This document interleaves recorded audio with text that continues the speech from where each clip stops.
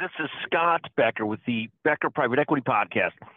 Thrilled today to be joined by a very, very smart leader at McGuireWoods. We're joined today by David Pivnick.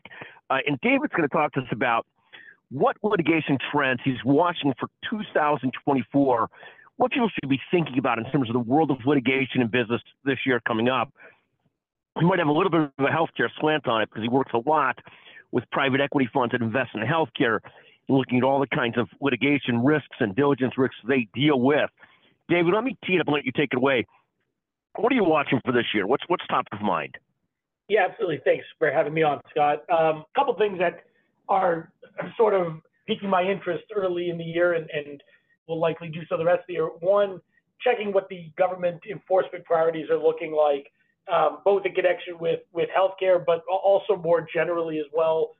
Some of that may impact things, related to COVID funds and things related to COVID as the pandemic seemingly winds down eventually, although it doesn't seem to be going away permanently. But I think the government is continuing to look into activity on that front, and I'll be monitoring that as well as other healthcare enforcement trends, whether it's the opioid epidemic, home health and hospice, and skilled nursing, which have been some of the focal points the last couple of years. It'd be interesting to see how that shifts, as well as areas that are outside of healthcare for government fraud enforcement. That is and will remain one of the key areas of interest for me, and that I'll be monitoring in connection with my practice.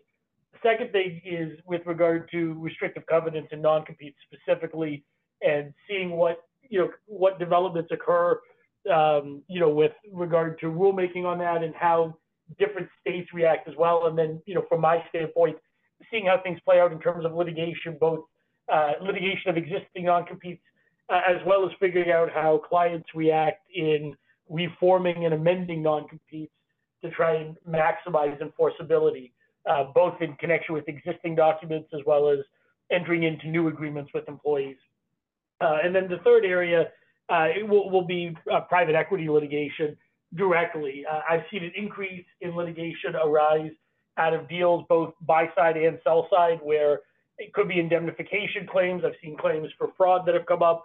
And it seems like as the market has calmed down a bit in terms of the volume of deal activity, and where there are some pressures like interest rates and availability of finance and challenges in getting RWI coverage, et cetera, some of those headwinds on deals also create an increase in litigation, as some of the deals that have come to fruition, have led to some issues on the back end. Again, in sort of both directions, I'm seeing it come across my desk, and we'll be continuing to monitor that and check for trends, but also expect to be spending a fair amount of time actively litigating those issues. Thank you. And then in terms of the private equity litigation and so forth, how much are you seeing sort of restructuring based on people's being over leveraged or too much debt or challenges financially? Are you seeing a lot of that yet, or not so much yet?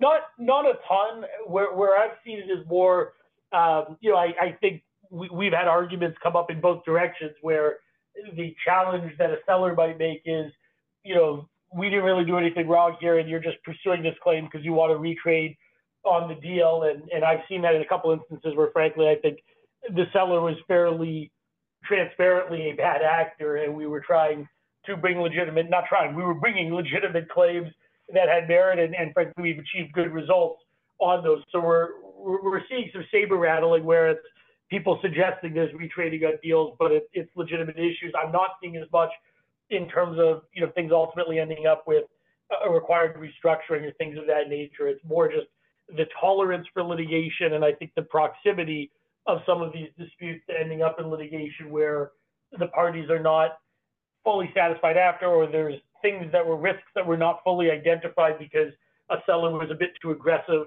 on a sale process, et cetera, that I think we're seeing that more frequently with a higher willingness to have that dispute. Thank you. And then also on the non-compete side, what are you seeing on the non-compete side? I know some states have taken action recently. It seems like the federal government's been wrapping this thing around through the FTC for some time. Any expectations on what to expect? And how much does this have investors concerned that this will lead to employees, executives leaving to go elsewhere because they no longer have non-competes. How much of that concern is bubbling up, or is it sort of still, waiting to see what happens with it all? The first thing is, in terms of what I expect that we should get further clarity on that front, both, at an FTC level, but also, frankly, from states. States are continuing across the country to refine their relevant statutes on non-competes. I spend a lot of time in the healthcare space, so, physician non-competes is one of the areas where states have been the most sort of rigorous in putting together guidance and drawing lines as compared to just sort of general enforcement. And I think that will continue.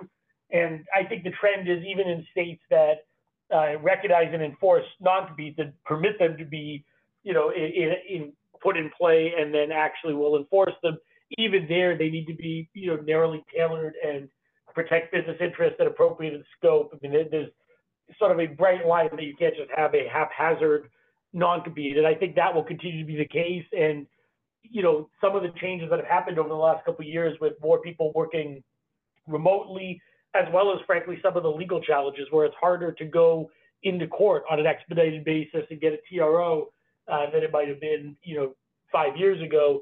I think that will continue as courts continue to become more and more open, and the availability will increase. But the bottom line is, I think we're going to see more stringent application of non-competes. And so I think one of the main takeaways on our end, I have not seen that be an impediment in transactions or an area where clients are getting gun shy about doing a deal. I think it does lead to a lot more of a careful process in crafting the deal documents, making sure that the non-competes are included as appropriate, both, with regard to sellers and employees, and having separate non-competes because the ability to enforce is different in those two contexts. So it's really more a matter of being deliberate and intentional about the effort to enforce as compared to impeding transactions from taking place or changing big picture deal strategy.